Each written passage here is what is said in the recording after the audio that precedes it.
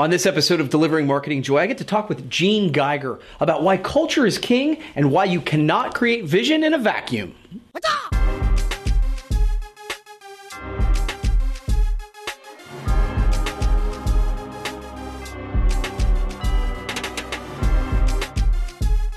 Well, hey there, and welcome to another brand new edition of Delivering Marketing Joy. I am your host, Kirby Hasseman, and I am thrilled. I'm honored today to be joined by Gene Geiger, who is CEO and head Geiger at Geiger, and I really appreciate you taking the time.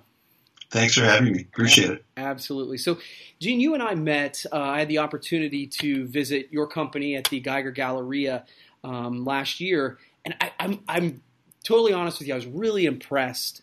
The thing that came away from me was that everybody was just so kind. Everybody was really nice, and it felt like that was a part of the culture. And so I wanted to ask you how important it is, how important is culture when you're trying to create an organization like yours? Every organization has a culture or should have a culture, and it should be pretty clear and defined. I mean, there's a whole lot of ways of running a business. There's no one way of doing this sort of thing. Mm-hmm. But you sure want to have a culture that is clear and understandable and consistent. And so there's a set of values that people understand, that unify people, and may in fact nudge out some people that don't fit. Right. Because you want everyone sort of in this together and working together. And you want to have a set of values in this culture that help people make decisions. Mm-hmm. If you have a set of values, when Joe Blow or Susie Q over there has to make a decision, they can make a decision because they know what I think, what we do, how we handle things. So everyone is sort of, you want everyone to be living this identity. Mm-hmm. And so that value system wants to be clear. In our case, we're one of the larger businesses, distributorships in the industry, mm-hmm.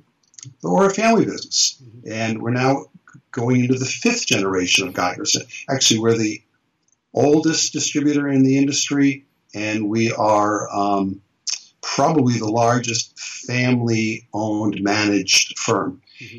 And so we think of ourselves as a family. We think of ourselves as people who care about each other, work together, and are not necessarily, although we're trying to make money, we're trying to make a buck at the end of the day. Yeah. That's a nice idea.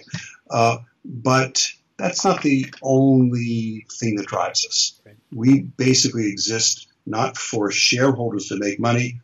We exist for our stakeholders, our salespeople who are not employees, our employees, and the Geigers to sort of have a place where we can make a life, make a career, make a buck, and help each other grow and prosper. And so that's our characteristic. And I'd like to think that we have that warm feeling culture that you talked about. At least it seems like that to us. Mm-hmm. And but there are a whole lot of other companies in this world who do it other ways. But I think ours is pretty clear and crisp. Yeah, no, it's funny, Gene, when I first got into business, I remember, it wasn't as well thought out as what yours is, but I just said, look, I want to create a culture that I want to come to work in. And then that's evolved into, as we've created our culture, you are totally right in the sense that I've found that employees start to come back at me and say, well, look, this decision needs to match up with our values. And that was when I knew we were on track, right? When they start to quote them back to you. When you think about this, especially where good people are hard to find, mm-hmm. and where if the only thing people are looking for is to make a buck, they are not going to stay forever at your place. Mm-hmm.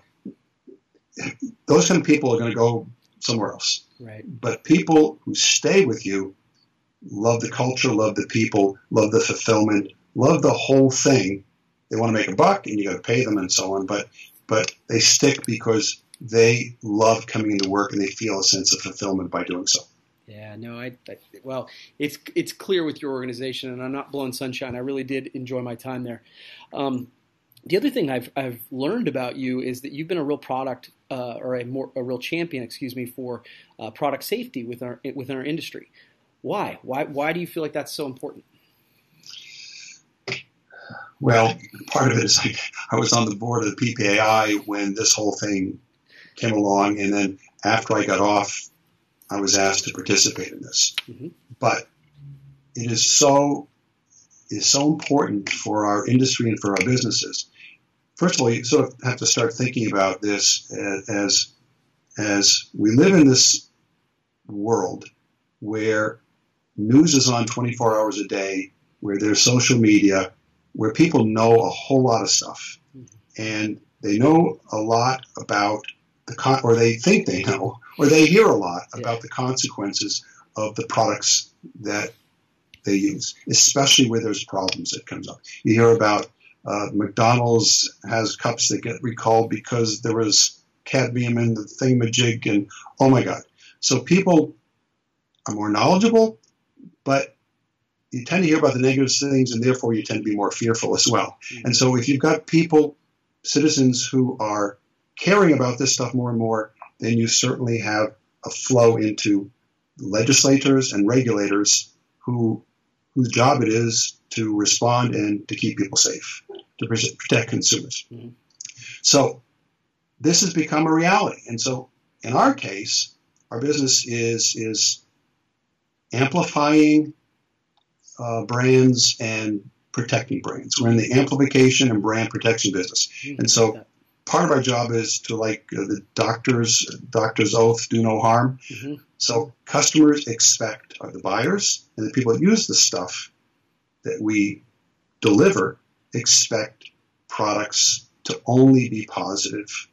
No one expects to have a negative consequence. Mm-hmm. If there is a negative consequence, holy mackerel, bad news travels faster than good news, and if someone is hurt, what happens? Social media, the Tampa Bay Gazette, the San Francisco whatever, the Coshocton Times, and so we are going to lose a customer.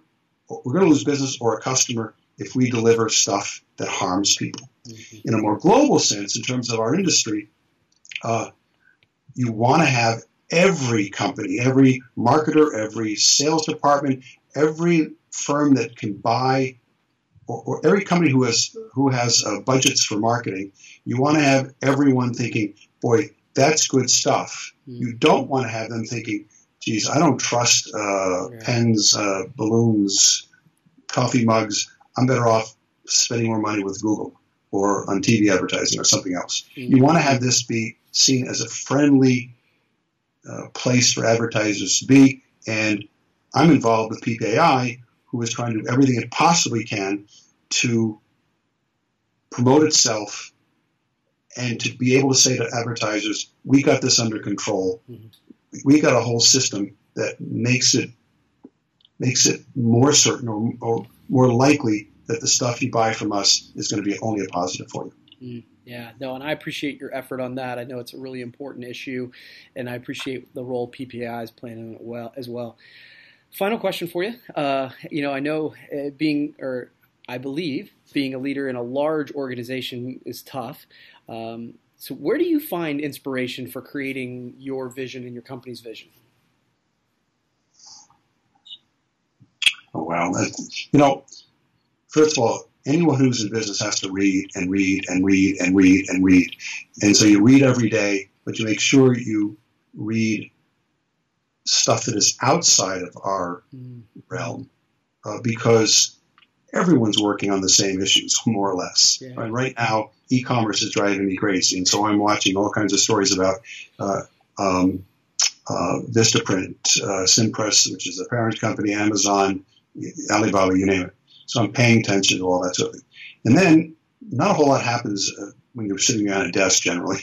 So you need to be actually out somehow engaging, listening, talking, wherever the heck it is. Because frankly, the best ideas sort of shoot out from a comment that you made or a comment that's made by somebody on stage or a conversation or me talking to you and you said X and it's like, oh my God, you talked about the culture and I haven't thought about that. And so you see all these things, and you connect the dots to fit to your experience and what seems to resonate with you. But nobody has got the whole thing figured out. So, I mean, so even if I've got a whole bunch of ideas, sure as heck, 75% are mediocre, so-so, misguided. So you can't do a vision in a vacuum. So within one's orbit, you're testing, you're saying, you're listening, you're responding, you're having people tell you you're wrong. You add things, you change things, and so within sort of your leadership world and with everybody, you're constantly talking about what you think. And does this make sense? And how do I refine it and so on? And we have a sign in all of our conference rooms here where it says basically, no one in this room is smarter than all of us. Like that. It takes all of us to pull this whole thing off. And in the end, it's a constant process. In terms of your vision, it's always being refined, rethought, recalibrated, reinvigorated. You still have to have sort of a general long-term thrust, but you're never done. And every day something new comes up, and you say, "Oh my God, what are we going to do now to adjust to that?" Yeah, no, I love that. You finding inspiration everywhere for sure. Well, you've answered my 3 questions. I give everybody a chance to ask me one. Do you have one for me?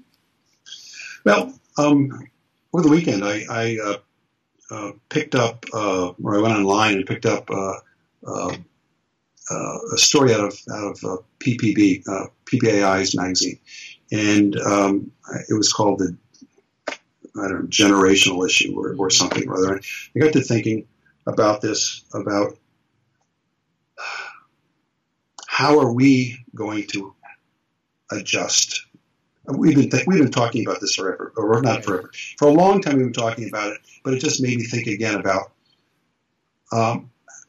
Our customers, particularly the emerging millennial generation, collectively are researching, learning, shopping in ways that are different than what we used to do. They communicate differently. They react differently. Don't want to be talking to people personally. They don't want to talk on the phone.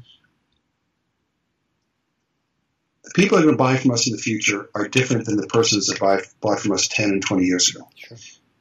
In this industry, more people than not are of an older generation than millennials. Mm-hmm. How do we adjust to be able to be relevant to people that are buying now and increasingly in the future, and who tend to shun people and are just different than making decisions in a different way than we make decisions or had been making decisions. Sure. No, yeah, it's a. But if you can answer that question, we've got a place for you around the corner here to fix our company or make our company better. Let's put it that way. Well, I don't know if I have the ultimate answer, but it's a great question, and I think that what I find is that the thing that I found with dealing with the next generation, millennials or whatever, it's a little bit of a pet peeve of mine, Gene. I think that so many of us talk about them as if that generation as if they're the problem. In reality, in every industry, we need to evolve to where the customer goes. I remember when I first got into this industry, I used to drive my car to an industrial park, park my car, and then walk around. Why? Because that's where my customers were. That's not, so many times now we need to do the same things we were doing in the past to build relationships because, by the way, millennials still value relationships despite what you may have heard. But we need to meet them where they are. That's a very good. Well, I don't want to interject myself in this, but that's a really good point for me to hear and to absorb. Yeah. They still value relationships. Oh yeah, I think so, and I just think we need to meet them where they are, just like I used to with my car. I need to meet them through social media, whether it's Facebook, whether it's Instagram, whether it's Twitter, Snapchat, whatever. But we need to tell our story in a way that they're consuming it. And it's funny because it used to be like, oh, we needed to build relationships. We needed to provide value. We needed to get referrals. We needed to do all that stuff still, but we need to do it in a platform that reaches them where they are. I mean, frankly, it's just respectful, right? For our customers, if that's who's going to be buying, we need to meet them where they are and not expect them to come to us. Now, we do this through social and content, but that's what I think, and that's obviously why I'm doing this. I think that makes eminent sense. People are people. Young people are people. Do things in a different way than we're familiar with. We better, as you said, the key thing is go to where they are and interact with them using the tools that are comfortable for them. Exactly.